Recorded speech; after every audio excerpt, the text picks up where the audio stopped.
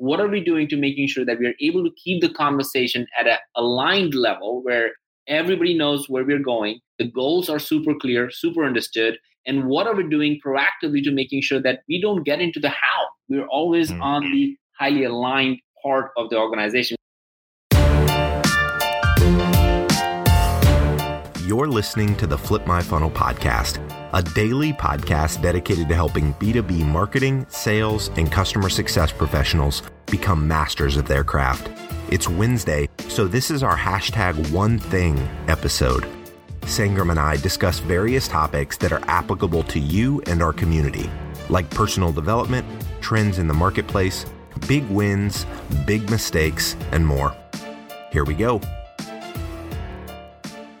Welcome back to another episode of the Flip My Funnel podcast. My name is James Carberry. I'm one of the producers of the show. I'm joined, as always, by Sangram Vajre. Sangram, how are you? As always, man, with you, fired up, pumped, really going through the 7 aspects of Netflix culture. So this is episode 2 or series 2. Yeah, it's the second episode in a series that we're doing on the Netflix culture code. And if you haven't gone back and listened to last Wednesday's episode, I would highly recommend you go back and listen to that one. We talked through all 7 of the values inside of Netflix's culture code. And this week, we're actually going to be talking about the one that is titled Highly Aligned, Loosely Coupled. Talk to us about why this was one of the values that you wanted to highlight in this series, Singer. I think I'm learning about this as we are growing as a company. And, as companies scale, we totally get into this idea of what's going on, where we are. And we constantly, the communication when you are a 10 people, 15 people company is very easy. And that probably relates to teams that are smaller. Let's say you have a 5 people, 3 people, 10 people team. Your communication is solid because you're just bending over backwards and say, hey, can we do that? Like, what do you think about this idea? And the conversations the decision making is done sooner, faster, and you just feel more aligned just because we have you to work with. And as the company grows, you all of a sudden feel like, oh man, we are constantly talking about stuff or constantly not knowing what's happening and things are breaking and small thing breaks, but it feels like fire. So things that happen that just have a much bigger impact, even though they shouldn't. And that all comes down to communication. So I think this one of the aspects of their value system where last time we talked about context, not control, as much as that was super important and for people to go listen to, I think this one is really where the rubber meets the road and what's probably happening in almost every organization of some size. I love it. And so in here, we're going to be talking about 3 models of corporate teamwork. And so you've got the first model being the tightly coupled monolith. You've got the second one being independent silos.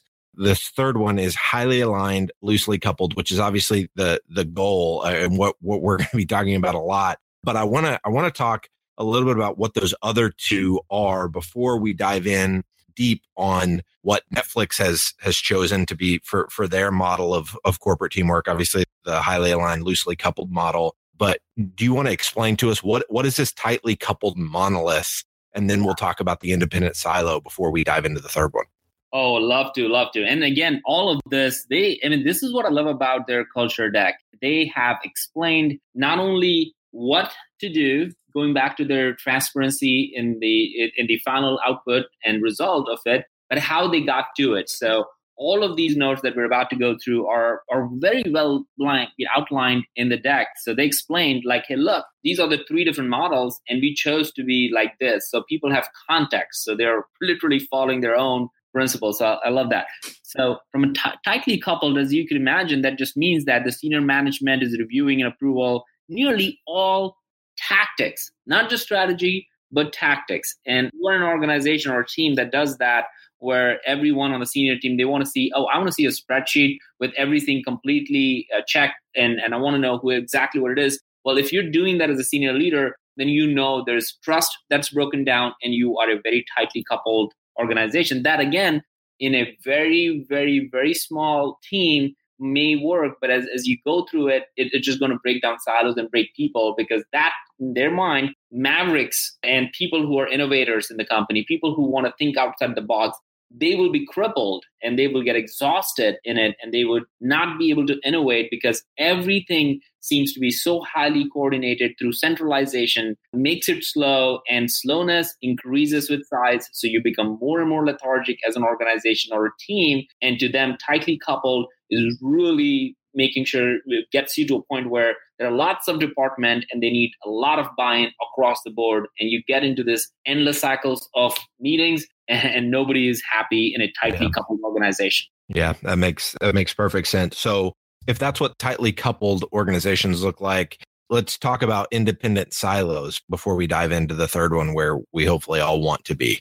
Yeah, well, so independent silos is almost the opposite of it. It's almost like each group is working on their own objectives with little to no coordination. So not only there is no strategic alignment around where they want to go, but there's also no ongoing communication of like what's happening. And so everybody kind of becomes more of a wondering like what's going on with that function and this function. It requires, and this is where ton of crazy stuff happens. And we all know in organizations or teams that happen where it's the coordination suffers and there's suspicion, which means the trust kind of breaks down at almost all levels. And a lot of people are just more wondering what's going on as opposed to doing stuff. And again, an example of that is that it works well. It works well when areas are completely independent. So, for example, if you're part of GE, it might make perfect sense because aircraft engines and Universal Studios doesn't have anything in common. They don't need to be doing the same thing or going through the same creative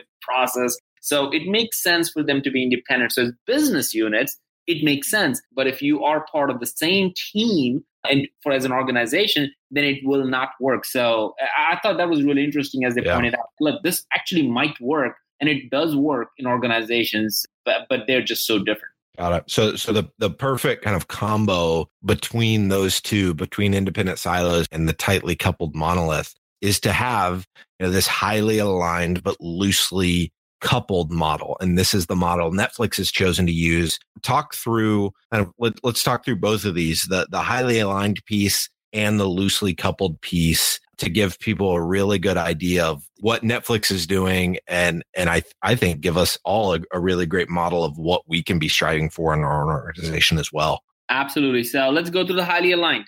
So there are 3 points in highly aligned. Number one, strategy and goals are super clear. They're very specific and broadly understood. And this is super, super important. Like they're not taking the time to get consensus with the entire organization about everything. And we talked about that in the last episode because it only makes sense to get consensus from everybody in the organization on what pizza or what beer you're going to have. Like outside of that, these organizations that are growing and moving so fast, they cannot afford to have consensus in the entire organization. They have to have consensus on the strategy and the goals, but not on the how. So I think they made it very clear. Second part is that the team interactions are on strategy and goals rather than tactics. So nobody at the strategic level gets into the tactics. They rely on hiring amazing people who know the how, but not necessarily telling them what to do. They are there to make sure that, okay, we all understand the strategy, we all understand the goals, let's go.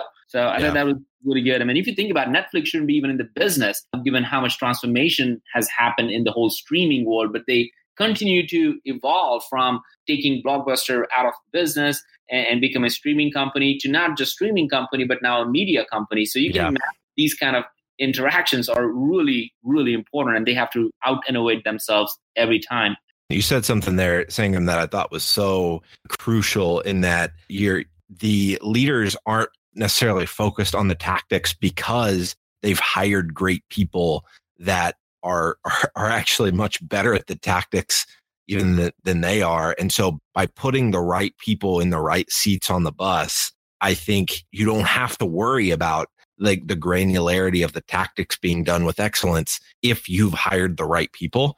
And so I love that you mentioned that. And that's something that I've been thinking about a lot lately. And as soon as you mentioned that, I thought, man, that needs to be reiterated, is that you as the leader, if you are highly focused on getting the right people into the right seats on the bus, then that's just not going to be something that you should have to worry about. And if you find yourself constantly worrying if someone is doing the tactical things right, then it's indicative of you probably not putting the right person in the right seat.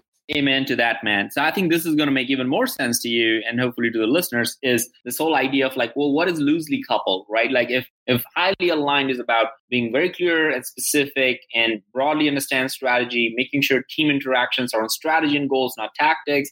And the investment from the management team is more articulating and making sure it's very, very much at that level. What does loosely coupled look like? And I think this is where it got me. It like, man, this makes 1,000% sense. So this is beautiful. They talked about the fact that in a loosely coupled organization that is highly aligned, not just loosely coupled, because that would be just not good. It needs to be highly aligned and loosely coupled. What they meant was the cross-functional meetings are minimal. And if they happen, they are all around aligning with the strategic highly aligned. So they're always going back to, well, what is our goal? Where are we going? What is our strategy? If we are aligned on that, then let everybody do the thing that they're hired for. They don't keep going and dwelling on the strategy. The strategy is set. The second part they talked about was the trust. And this is, I feel like this is at the heart of this whole thing, is that trust between groups on tactics without reviewing or approving each one. The groups can move fast. And if you think about companies like Netflix or high growth companies, like Terminus and others, man, we don't have the luxury to wait on everybody. And we don't have the luxury to, let's just get every single team on every single page. No, product team needs to innovate, come up with stuff. Marketing needs to be aligned. Sales need to be enabled. Go like it's like fireworks everywhere. Mm-hmm. So we can't afford to not have a trusting relationship in our organization and knowing that things are going to break, things are going to fail. They're not going to be perfect. Knowing that those all, making sure that the organization understands that it's not going to be perfect, I think is such a critical part of loosely coupled organization. I love it. Sangram, as we kind of put a bow on this episode in talking about the different types of three models really of corporate teamwork, what's your challenge to the folks listening?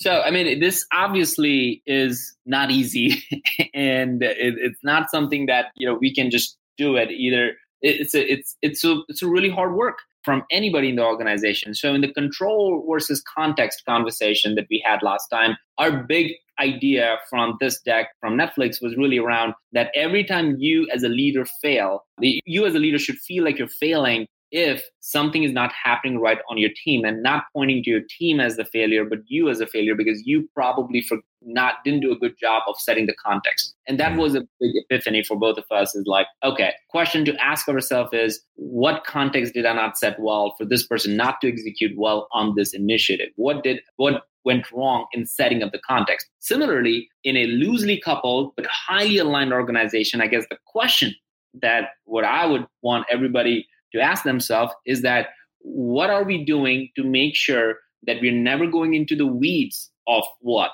and how and exactly the checklist and the to-do list? What are we doing to making sure that we're able to keep the conversation at an aligned level where everybody knows where we're going, the goals are super clear, super understood, and what are we doing proactively to making sure that we don't get into the how? We're always on the highly aligned part of the organization, because if that doesn't work, then it's an endless cycles of conversations that would never get to a point, and you're trying to find consensus on things that may not already be aligned, and that is really a telltale sign. So find out where you are in this highly aligned and loosely coupled chart in your own organization.